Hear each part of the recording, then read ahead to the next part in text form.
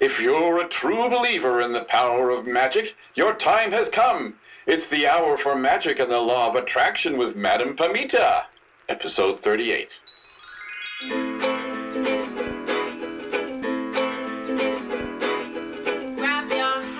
Hello, everyone. I'm your host, Madame Pamita, and you're listening once again to Magic and the Law of Attraction, the podcast where you'll learn how to transform your life in magical ways to make it the very best that it can be. Hello, everyone, and welcome to episode 38 of Magic and the Law of Attraction, how to use runes in spells. Do you know about the runes? I think most of us, if you're involved in magic in any way, shape, or form, probably you know a little bit about the runes or you're familiar with them. You might even have worked with them.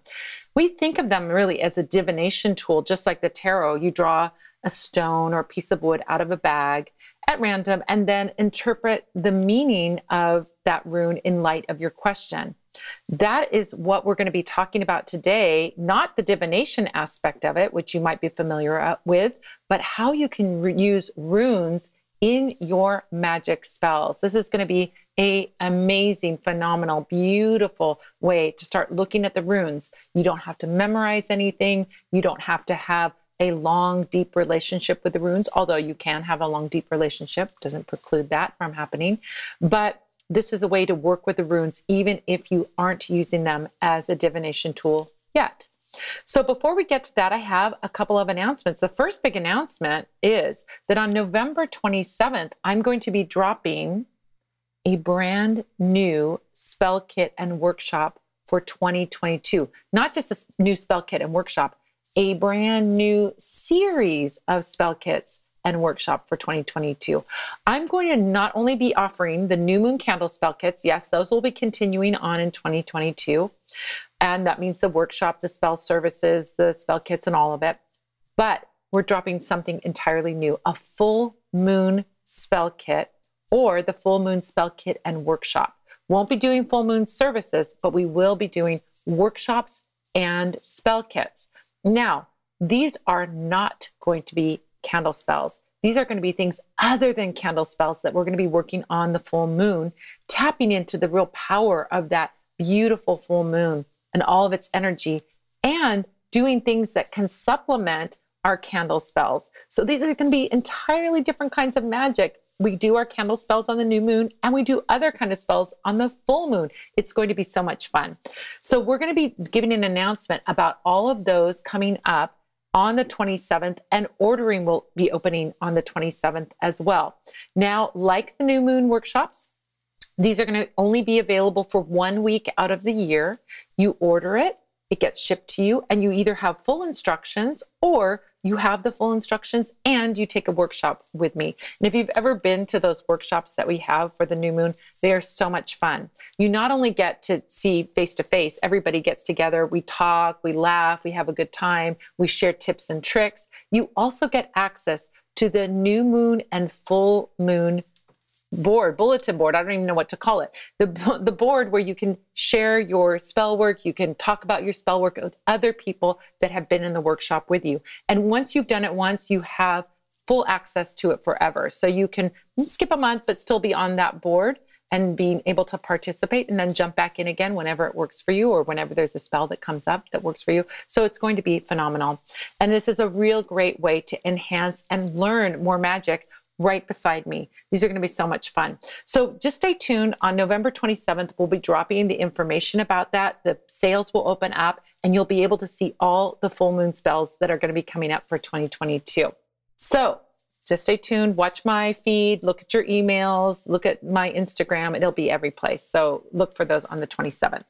So let's jump into today's topic and talk about rune magic. So I will start this episode out by saying that I am by no means an expert on the runes, but I do love them and I do love working with them. I love them so much that I have 2 tattoos, one on each wrist of 2 different runes. Can you see those? I'm working on, so people that are watching the video can see that. These are Wunyo and Dagaz. Those are the two runes that I have on my wrist. Wunyo means joy and Dagaz means breakthrough and awakening. So these are the things I want to bring into my environment. I want to bring into my practice: happiness and awakening and breakthroughs. Who wouldn't want that? I sure do. So these are the things that you can do with runes. Not only you can use them for divination, but you can use them for other things. And we're going to be talking about those. So let's look at a little bit of the history of the runes. So first of all, runes date back to about 100 ACE. That's the first evidence of runes that we see in our historical archaeological findings. Germanic people, including Norse Vikings, developed this written alphabet. Now, you may have heard the terms Elder Futhark or Younger Futhark. So the alphabet of the runes is known as a Futhark, which is the first 6 letters of the rune alphabet. Just like our alphabet is alpha, beta, alphabet, A and B, the Futhark is the name of the alphabet. And it's named for those first 6 letters of the Norse writing system. The Elder Futhark, which they know very little about actually, because it's so old, it wasn't a lot of documentation. There isn't a lot to know, but they do have some information about some of these characters. The Elder Futhark has 24 characters and was predominantly used from about 100 ACE to 700 ACE. These Elder Futhark are what we see oftentimes in rune sets. They'll have 24 runes, sometimes 25 because they have a blank one. And these will be the things that are used in divination sets. The Younger Futhark has only 16 characters. So they condensed the alphabet down to 16 characters where they could write whatever they wanted with those 16 letters. And this was used from around 700 ACE up until the Middle Ages, 1200 ACE. Now, there is also another Futhark, it's called, the Anglo-Saxon Futhark, which has 33 characters in it. And that was used mostly in England by the Saxons, the Anglo-Saxons, and that has 33. But when we think about rune divination sets, or what most people think of as the runes, it's usually the Elder Futhark that they're talking about, that 24 character alphabet. Now, while we might think of the runes as being an amazing divination tool, which they are, they were also a usable alphabet. Something to think about, really. You know, tarot, which is a great, amazing divination tool, not beyond a great divination tool, an amazing divination tool, isn't an alphabet. We don't really use tarot in many other ways. We might use it for meditation or something else, but it doesn't have that quality of being a written alphabet. The runes, we see them all over these archaeological finds that we find around England, up in the Scandinavian countries, and all over. These runes were carved on stones, oftentimes memorial stones for people that had passed on. We see them on bone, on antler, on wood, and even on metal. So we can find the evidence of these letters all over the place, and they are quite common. But they are more than just an alphabet where we can memorialize somebody. It's more than just like the Roman alphabet where we see, you know, Claudius was here or whatever, you know, in ancient times. Each of these letters had very specific and special magical meaning. To understand that magical meaning, it's useful to understand the legends that the Norse people had about the runes. So I'm going to tell you the legend of the runes, the mythology of how the runes were discovered. That in and of itself is going to show you how powerful people considered and still consider these amazing magical tools. So this is the story of Odin and the runes. So if you know a little bit about Odin, he's the Norse god. He's the leader of all of the gods, the Aesir, we would call those gods, that group of gods and goddesses, and he was their leader. Now, one of his great qualities was that he was always seeking to have more wisdom, always wanted to have more knowledge. He understood very deeply that knowledge is power. And so he was constantly seeking wisdom and knowledge and had lots of adventures in his stories where he's trying to find out something or trying to discover something or gain a magical skill or magical knowledge.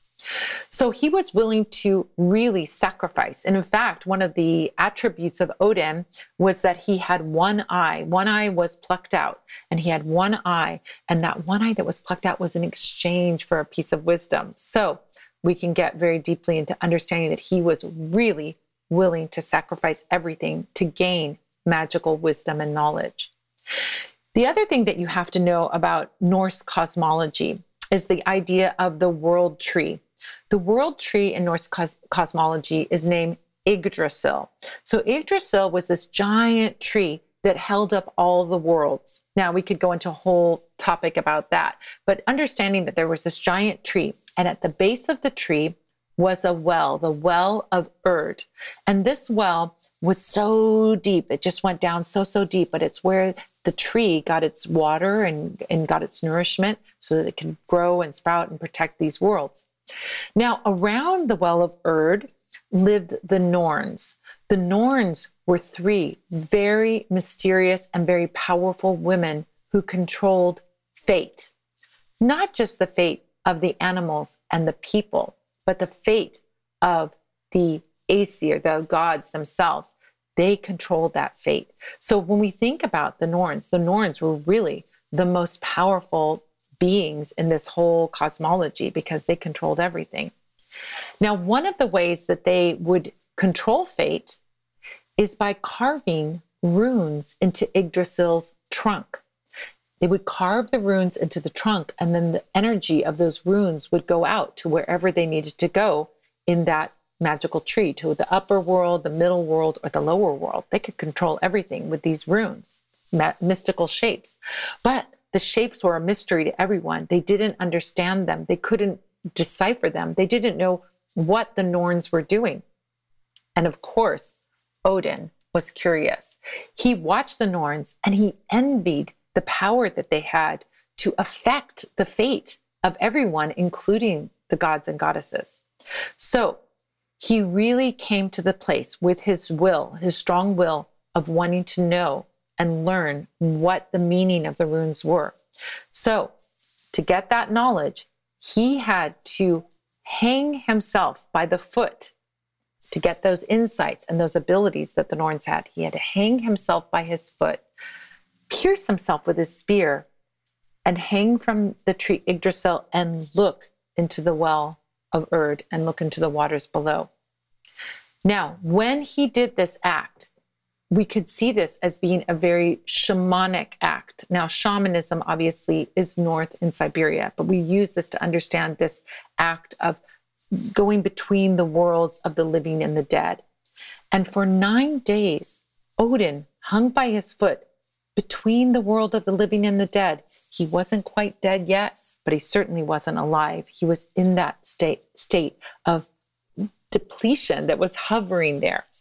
And he told the other gods, the other Aesir, he told them, don't help me, don't try to rescue me, don't try to save me. I must go through this extreme trial to be able to understand the runes. And that is my deepest desire, is to have this knowledge.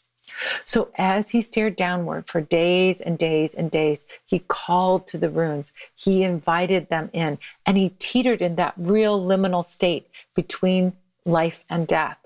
We imagine it's like a really out there experience. You know, if you've ever been in, hopefully you've never been yet in that state, you know, it's like you're not one foot in the world of spirit and one foot in the world of the living. It is an intense place to be.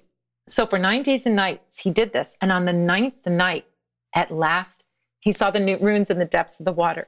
Because he had made the sacrifice, the runes showed themselves to him.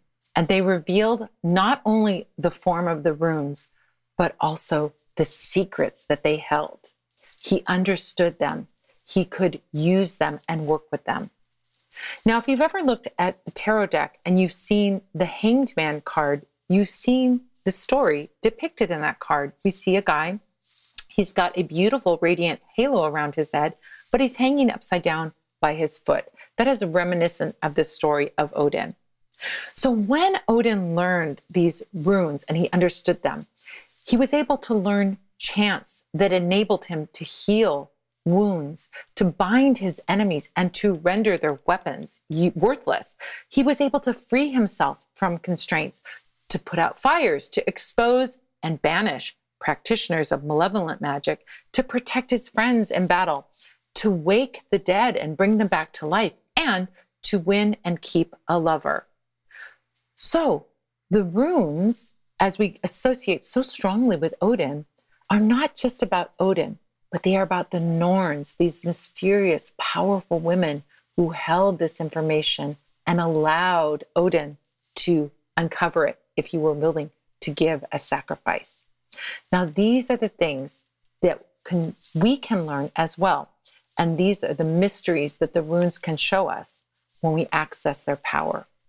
The runes are the world of the Norns, and we can be Odin, make that sacrifice to learn the runes and deeply connect to their energy and their power and work with them in our magic.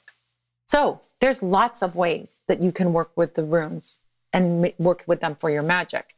The easiest and simple way to work with them is to get a set of the Elder Futhark and work with it. You can learn about them, look them up in the little booklet, or get a book about the runes and learn what they mean, and carry one or two that are ones that you want to empower yourself with. Or you can place them on an altar, or you can connect with them deeply, hold them in your hands. I mean, you can do a lot of things just with those rune, stones or wooden runes.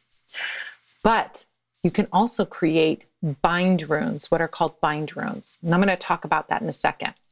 I'm going to tell you what bind runes are and how to make them and how to use them for your magic. But even after this episode is over, you might have questions about working with the runes in your magic.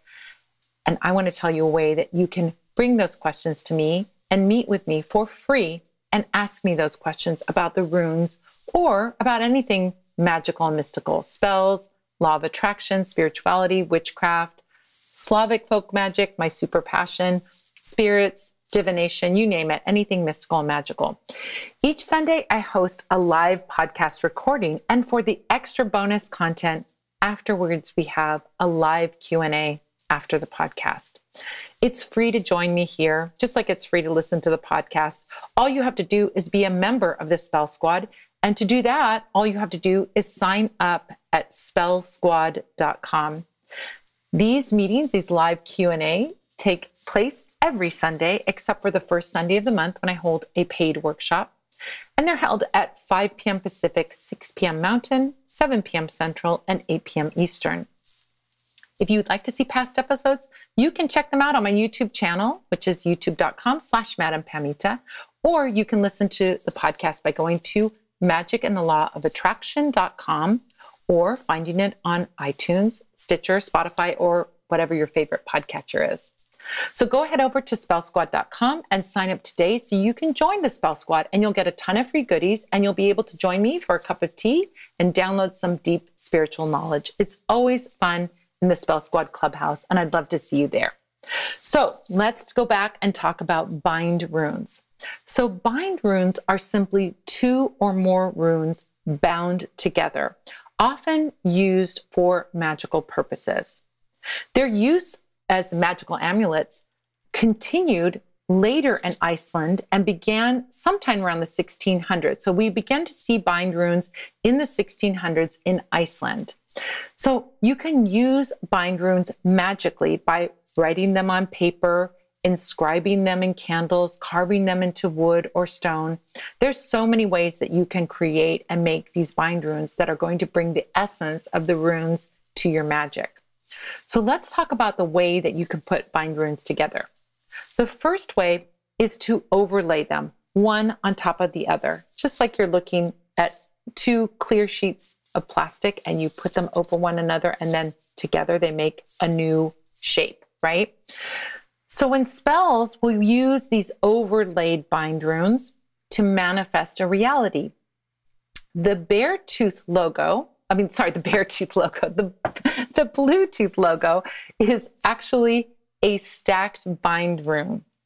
The reason I said bear is because it's Berkano or Berkana, which is the B shape of the Bluetooth logo. So I wanted to say bear.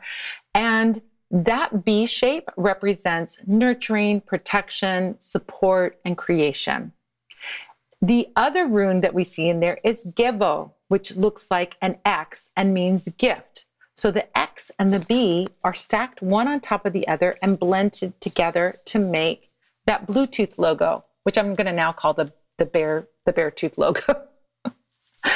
All right, that's one way that we can create a bind rune. There's another way that we can create a bind rune, which is to stack them on one on top of the other on a stick, almost like stacking vegetables on a shish kebab, right? You have the stick and then you put one on top of the other. And if you hold up that shish kebab, you see all the different vegetables, right? So you can stack a series of runic letters in a specific order along a single axis, like stacking those letters, like putting them on the shish kebab skewer, right? That's called a same stave rune. Same stave rune. Stave is a word for staff. So same stave runes are like arrows or staffs or, spears, right? We use them to attack a problem. We're going to conquer something. We want to be victorious over something. That's when you use a same stave rune.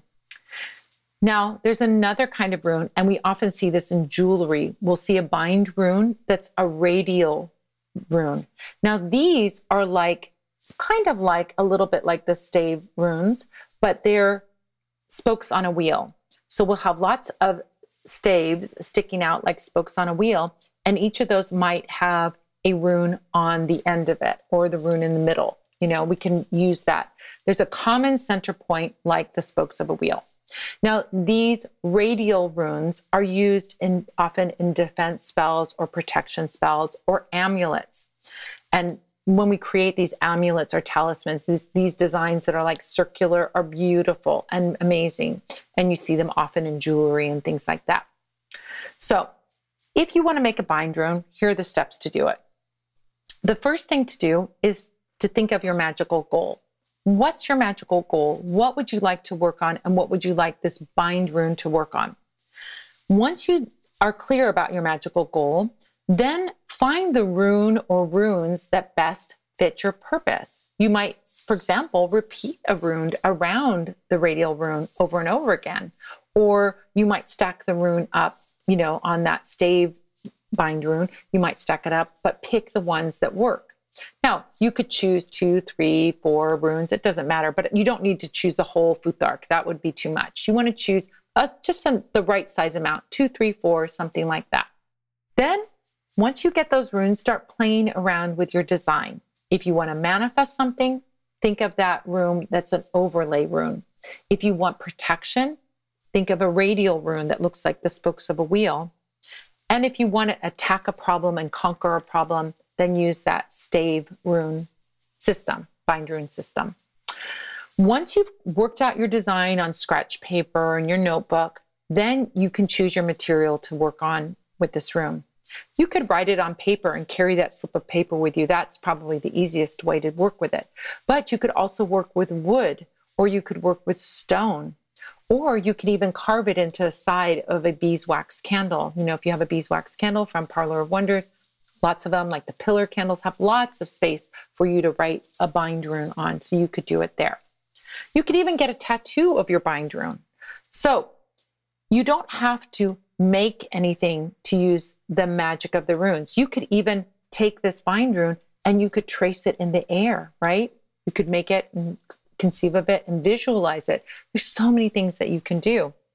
And if you want to be simple and you don't want to do a bind rune at all, you can just select the runes out of a rune set and carry those with you, as I mentioned before, or put them on the altar or hold them in your hands and so on.